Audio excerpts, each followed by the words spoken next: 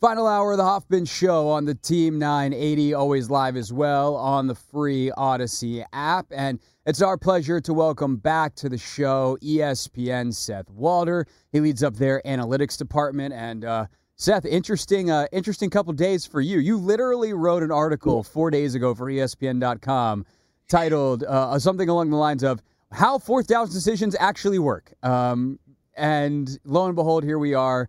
Dan Campbell in the spotlight, not shockingly, considering the coaches we're talking about here for his decision-making against the Lions. So congrats on your prescience, I guess is where I would start.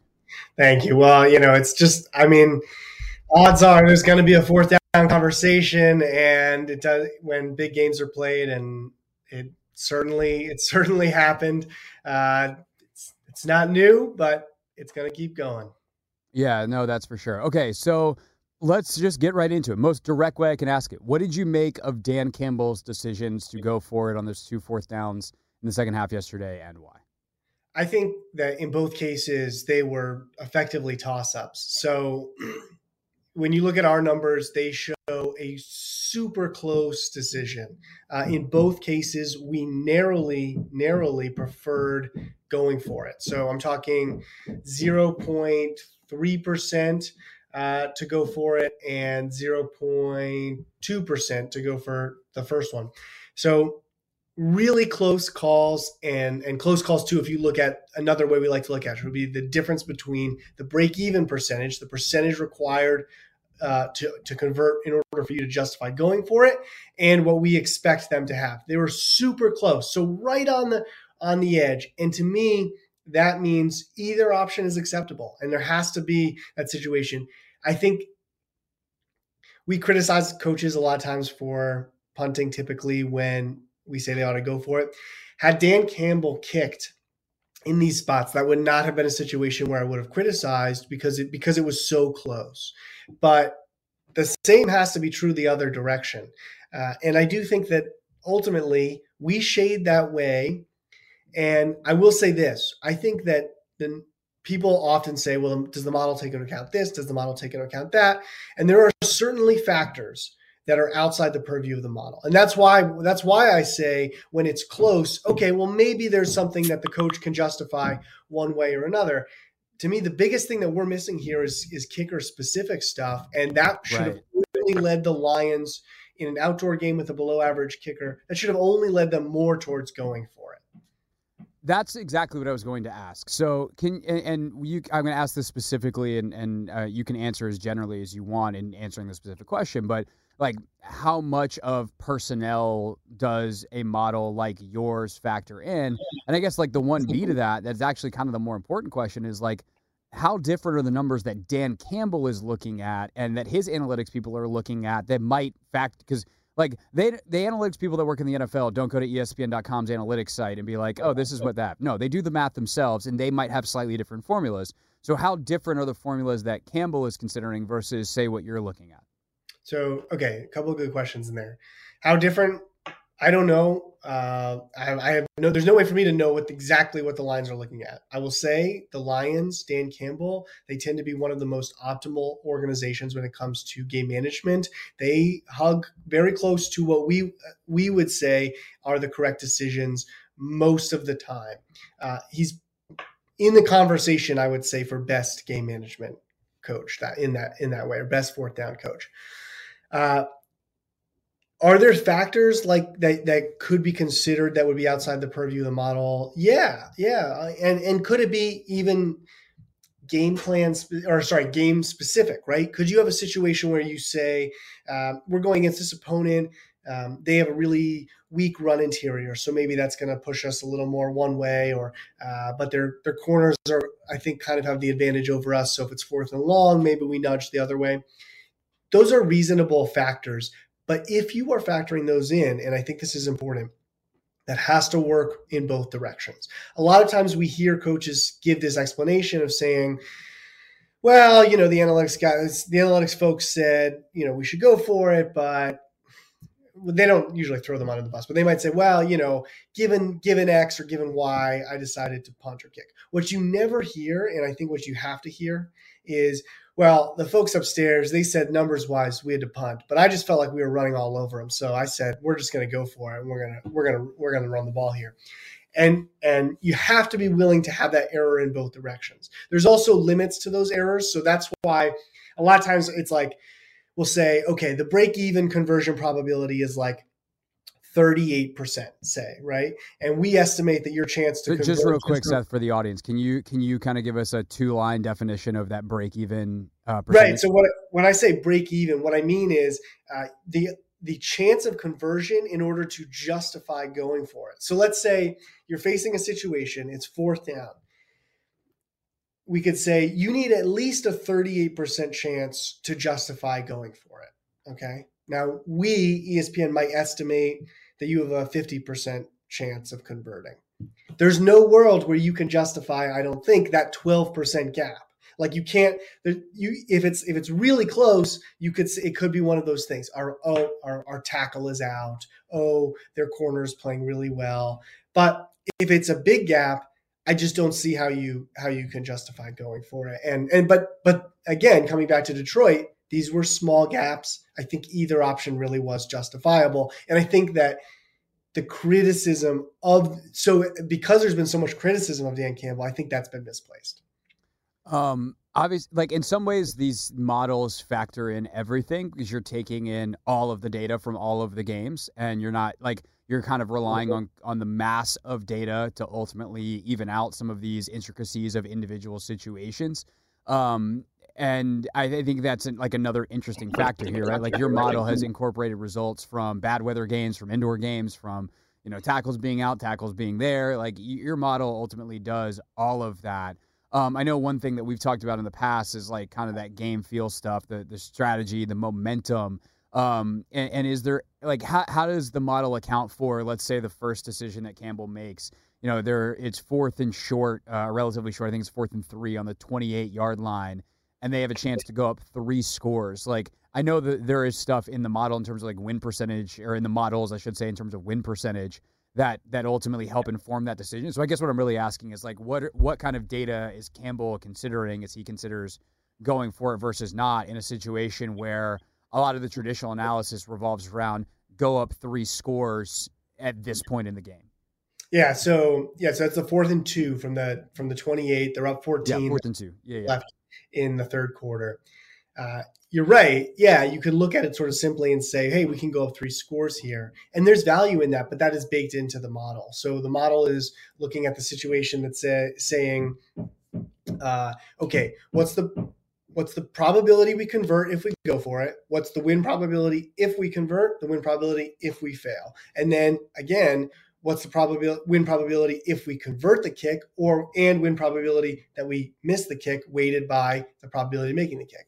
I do think it's really important to say you cannot guarantee, there was no guarantee you were making that field goal, right? It's a 46-yard field goal outdoors. So probably you make it, but you also might not.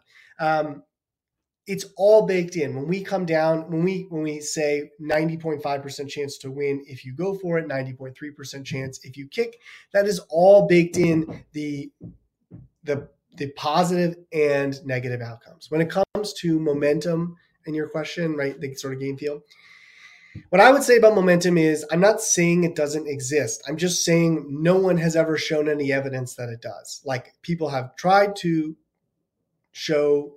I'm open to seeing evidence, but I haven't seen any yet. So if someone's out there and they want to prove it statistically, then let's see it. But to your point, when past games had momentum too, if that existed.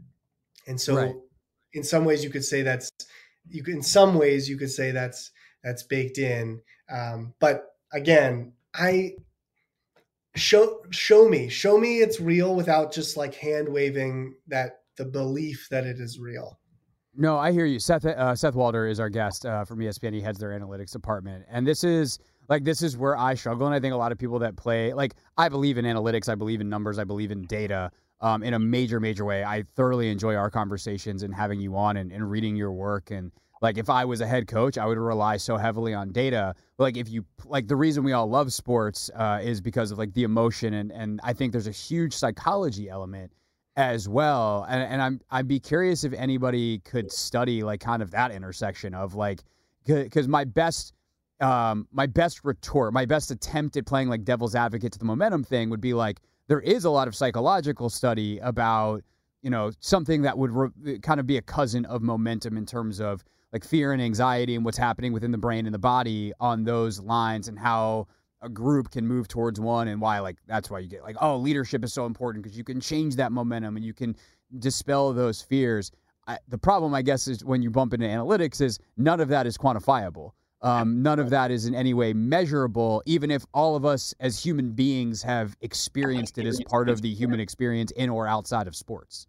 I think it should be quantifiable if it's real, though. So like with momentum, right? People say, okay, what causes momentum? Like a big turnover, right? Or right? I think people say, oh, that's a momentum So swinger. like for instance, right, in the game yesterday, you have the Ayuk catch off the helmet. Like it felt like the game swung on that moment. Your model's not going to go win percentage Niners way up at that moment because there's no score change, anything like that. But I think everyone watching it is like, wow, that's such a moment, Oh, wait, hang on though. Disagree. The win probability moved dramatically because they completed like a 50-yard pass. And sure, so fair. Yeah. I think typically what happens is people are saying momentum when they mean is the last play just changed the win probability significantly. And so like if momentum's real, right, then after a turnover, we should expect that teams win more than their win probability suggests, right? Like, or they should score on the next ensuing drive more than they otherwise would. But we don't see that. And so if there's a psychological component, then it should bear out that if we can predict it, right? Can we say in the moment before it happens, it's going to happen? So I think people just tend to mistake momentum, which should be essentially like future win probability. It's almost like a derivative of win probability, saying like it should be higher than expected going forward, with what actually just saying, oh, win probability just changed significantly. Right. So there's a huge play. Maybe that was due to a tactical shift. That's the thing that actually changed the game, not some nebulous momentum. Like the win percentage changed and because of a big play, because Kyle Shanahan figured out what Aaron Glenn was doing on defense. Right. Yeah. I mean, I think say that again. You're saying the win probability. So changed. like when we talk about like the idea of momentum versus some like big play, like the big play, the 51-yard gain changes the win probability because it's a 51-yard play that sets them up in scoring position. But also sometimes like what is confused as, or what you're saying is what is confused as momentum might actually just be an upward trajectory in the win probability for one team based off of, say, an adjustment a coach made where now each play they're having more success than they had before, but ultimately over time it's not going to outperform the model, if you will, because it's not some psychological momentum thing. It's an actual difference on the field in the plays that are made. I see what you're saying. I don't know. I know what I was trying to say is more just that what changed was Ayuk caught a deep ball, and so that moves the win probability, and that's it. The Lions had a 73% chance to win after the Ayuk pass, right, which was a big drop from 84% or something like that right before. What I'm saying is at that moment, they had a 73% chance to win. The Lions did. Someone arguing for momentum would argue that they had a lower chance to win. And so that's measurable, I think. If we can identify plays that are supposed momentum swingers, then teams should win more than their win probability suggests. I haven't seen that demonstrated anywhere. I think I'm open to it. But until it happens, like I think our default should be that win probability is win probability. Right. And so if the Lions come back and score the next drive, then your momentum changing play is dead. And that happens far more often than I think people would want to admit. By the way, one more question for you real quick on yesterday. When Harbaugh went for it inside his own 20-yard line in the other game, in the AFC game, what was Was that a smart move? Because that felt insane. And then we forget about it because they get it and they just continue marching on, and ultimately they lose the game for other reasons. But that felt crazy at the time. And I just, since you probably were paying close attention to that and might have had the numbers in front of you, I figured I would ask real quick. Yeah, so this is down 10, 4th and 3 at their own 18, right? Yeah. With 8:47 left. Yeah, so we supported that move. That was a go for us. I think that I'm so glad you brought it up, though, because they convert and they lose. So I haven't heard anybody talking about that play today until you mentioned it. Right. I think it just goes to show this sort of asymmetry of the situation we have, right? Like where if they had failed and they lost, then are we talking about that today? Like, is that running on all the shows? And that just shows because we are trying to measure the decision, not the outcome. And so much of what determines about what gets talked about is the outcome. And that is a mistake. So, that was a good decision. It was probably controversial because they get it. Everybody just moves on. The drive continues. I do think about one last thing here, which is that when this is the asymmetry, I think, that causes 4th down blowback, which is that if you convert a 4th down, the drive just continues. And so like the biggest play of the drive has yet to occur because like later they will go score a touchdown or later they will throw an interception. And so that's the big play. But when you fail the 4th down conversion, then the biggest play of the drive was a failure. And so it seems like the 4th down is so catastrophic. And that's why we end up talking about 4th downs only when they don't work. Right. And in that particular case, like you go for it, you get it, you still lose. It doesn't guarantee anything, which I think where people get really twisted is like it's all percentages. And, a 55-45 is a go is still 55-45 go, but you're going to be on the wrong end of it 45% of the time. And that's still going to feel like a lot. But that's the game. Is that last question for you? Seth Walder from ESPN is our guest. There's been a lot. We don't need to name names unless you want to call anybody out in particular. Go ahead. I'm kind of in the business of I don't give people starving for attention. But there have been thought pieces today on analytics and all this, just people trying to take their pot shots. What to you is like the biggest miss on the narrative today? Biggest miss on the narrative.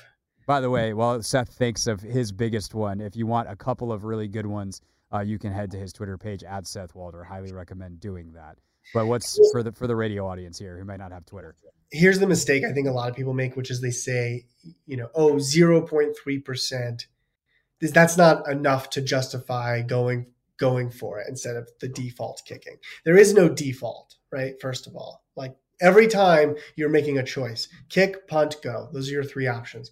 And again, I'm saying that either option was acceptable for the Lions, but right. If we're following the quantitative analysis, if something is saying 0.3% better, it's just better. You would, if someone gave you a button and said you have you can increase your chance to win by 0.3%, you can hit it or not hit it.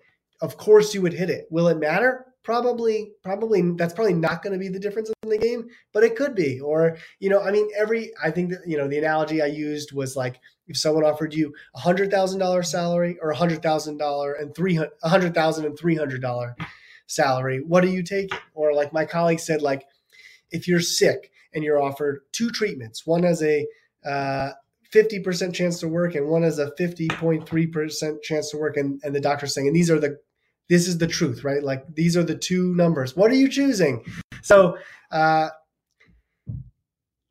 think there's a lot of, it's okay. Like this is a complicated question. It's good to talk about it. But there are some arguments that I think fall flat. Yeah. My favorite one was that data scientists are making more in the NFL than they are on Amazon. That was a fun one. That was a personal favorite. That's just me. I say that people need to get out more. Seth Walder, ESPN, appreciate your time as always, sir. Hopefully we'll catch up here fairly soon down the road. Craig, if I can just correct you on one thing, I'm not the head of our analytics group. I don't want to put that out there. Okay. Brian Burke does our fourth down models, and I'm just the face of the team. But there's a lot of hard working folks that I work with. Absolutely. No, I appreciate that a lot. Thanks, man. Thank you.